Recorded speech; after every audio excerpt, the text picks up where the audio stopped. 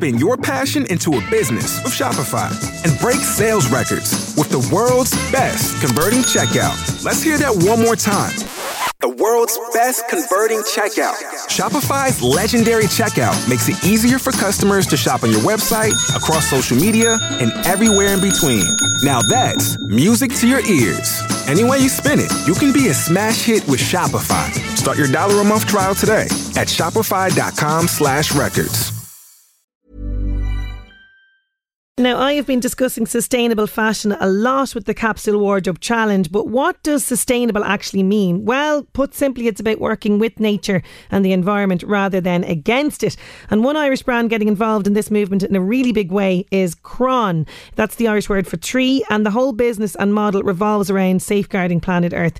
It was founded in 2018 by Owen McGuinness from Clonalvy, County Meath, and they make the most stylish, sleek accessories using only recyclable, sustainable sourced materials. So they have sunglasses and watches made from recycled plastic, bamboo, oak and mixed woods. And with every purchase made, Cron donates a percentage of the sales to the Native Woodland, an organisation helping to rebuild damaged ecosystems. So that's another really great reason to support the brand. Joining me now to tell us more about Cron is the founder, Owen McGuinness from Clonalvy in County Meath. How are you doing, Owen?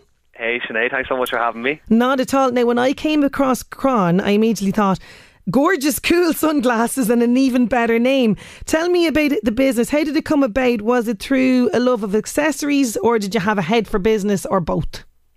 It's probably a little bit of both. I think I've a little bit of a passion for business, but I think honestly it probably came from just stemming of I absolutely love watches and I love sunnies, so I think I try to include both of those into something that will actually kind of turn into a business, and again kind of going back to your earlier point around that sustainability, something that I could be proud to put my name in front of as well. Yeah, because you were travelling around Southeast Asia and you saw very much what was going on there in terms of, you know, they were really leading the way in terms of sustainability. So this was another sort of spark with you as well.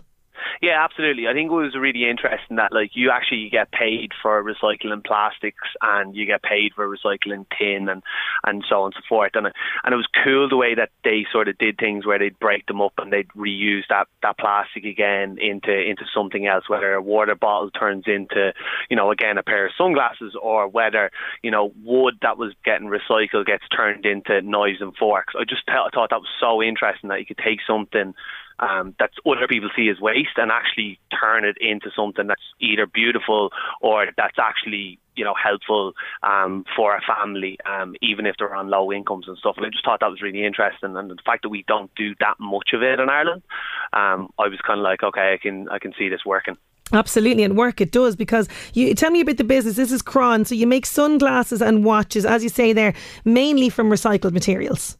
Yeah, so everything that we use is ultimately coming from recycled materials, from the plastics to the to the stainless steel to the mechanisms that we use in our watches.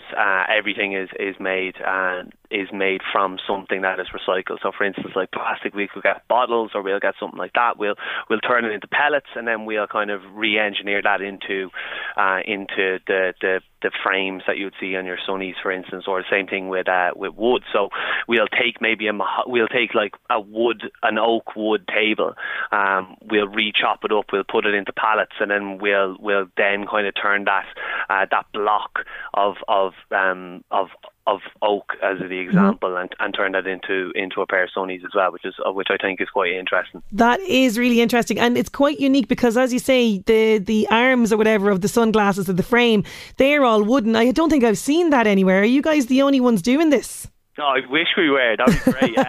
No, there is a couple of other people throughout Ireland and the UK, and obviously kind of in different parts of the world that are doing it. I think what we do that might be a little bit different is that we're trying to take some of the harder woods over time and start adding them into the collections. But again, go back to my earlier point. A lot of people will actually just take the raw material cut down from the trees and turn that straight into a pair of sunnies, where we try and do it. We reverse engineer everything to do it kind of the opposite way.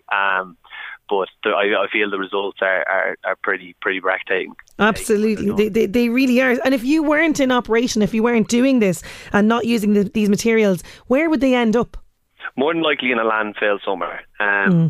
So where we actually source them is from Southeast Asia and predominantly Thailand. So what we what we have is that we have an area where someone can, if someone has waste materials, or we have a couple of people that actually go out and source stuff for us and bring them back. So usually they would end up in a skip, or they'd end up just straight away going into a landfill, and which is great to see that they're not just being wasted. They're something that people see as waste. We're actually turning into something that actually turns out to be a fashionable material. Oh, it really does. And I was talking about this earlier. My eyes were well and truly open to the damage that fast fashion is having on the environment. Can you give us an idea of the kind of waste? Because when we talk about fast fashion, this is things that are mass produced very, very cheaply. And like me, before this challenge, and I'll very much put my hands up and say this, Owen, before the challenge that I have taken on for the month of July, I was one of these people that went into a shop, took an item, a top or something for a night out that was really cheap, wore it once and didn't wear it again. This is what we're talking about. Yeah, absolutely. And I'll put up my hands and say I was exactly the same until I started doing more research. I started watching more documentaries around fast fashion. I just found it was kind of crazy. To give you, I'm a bit of an analytical brain in my head. So fast fashion and the fashion industry itself kind of generates 4% of the world's waste, right? So if you're going to buy a pair of sunglasses in a high street band for €2, there's certain things that they're going to they're not going to probably do like someone like or a company like Cran would do. Is ultimately they're probably going to skimp on certain things. They're probably going to skimp on the waste that's coming from it, the cost of the factory. They're probably going to skimp on the lighting, the heating. They're probably going to skimp on the wages for the person. And that's one side of it, but also if you take the waste side of it as well, you're talking about 4%. So there's 92 million tonnes every year comes from the fashion industry alone, and that's just manufacturing. So when you think of that, there's just a constant amount of stuff that's just being passed on to landfills and just being completely left aside.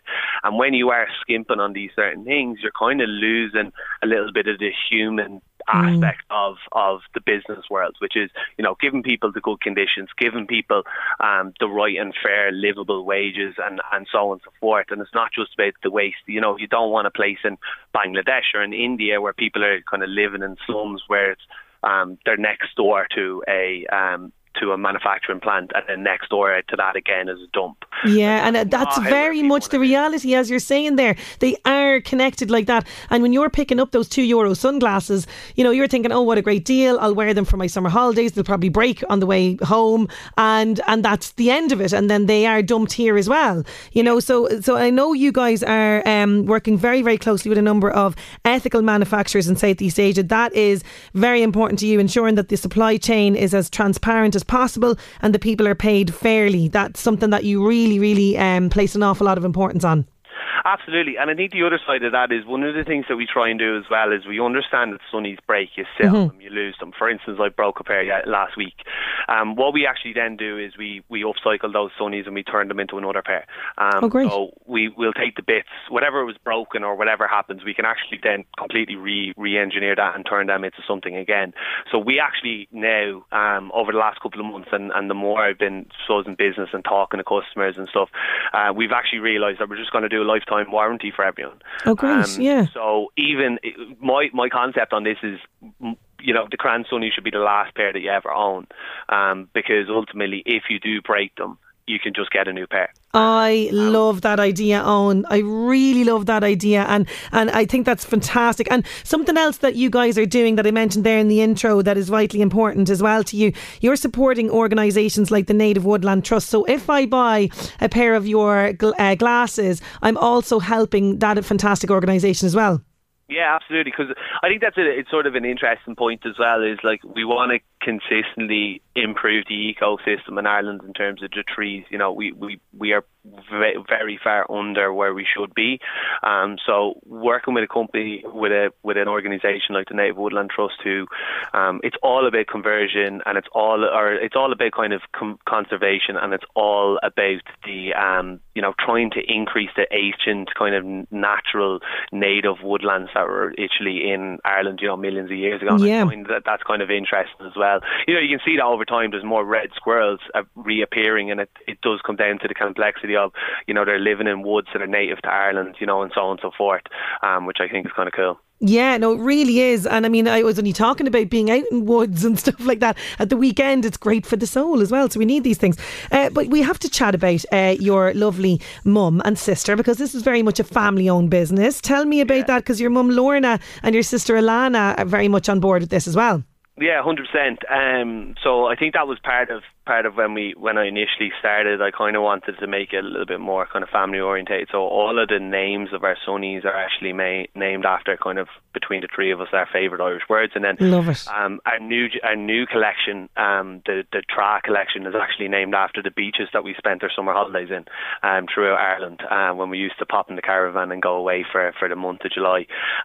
So there's little things like that. And then my mum and my sister Alana, they run all of the logistics, the supply chain management, the warehousing, all of that good stuff. And to be honest, they're the backbone of the business, because ultimately I'm very digital savvy, I'm very good with numbers, and that's where probably I have my business hat on a lot of the time, and I'm trying to figure out, how can we do this sustainably, how can we actually make money as a business while still being sustainable, where the girls are really, really good at making everything kind of run really smoothly, but also in terms of giving ideas based on either customer feedback, but also giving ideas that they have to kind of increase the brand value, which I love. So our board meetings are funny because it's over a cup of tea over the dinner table. I can imagine that. But I enjoy that a lot. And listen, as they say, behind every good man there's at least two women, as there is in your case. Listen, what is the hope for the future? Because you're up and running, you're still relatively new, you're up and running since 2018. What are the hopes going forward? Yeah, good question. Look, I think for us, we really want to continue expanding and getting the name out there. Sustainable fashion is not something that's relative. Like, it's been around a long time, but I don't think people have really got it up until probably the last year. So I'm really hoping that we can help educate people in terms of why it's a good idea, and hopefully continue our expansion. We're doing pretty well in the UK. We're obviously doing pretty well in Ireland, but we'd love to kind of move into some mainland Europe a little bit more, and try and grow the brand with a little bit more of a global footprint over the next 2 or 3 years. Oh, absolutely. I can see that happening for you, Owen. It's been absolutely lovely talking to you. The best of luck with Cron, and thank you so much for chatting to me on the show today. Really appreciate it. Thanks so much, Sinead. I love what you are doing with the eco-friendly and the sustainable piece. Oh, listen, we're trying slowly but surely to bring the awareness. That's what it's all about. Owen McGuinness there. Cron is the name. You can check them out. They are Cron Co on Facebook and Instagram, and you can check us out on LMFM as well, because we've posted a couple of images there just to give you an idea of what they're doing. Cron.co as well is their website if you want to find out more.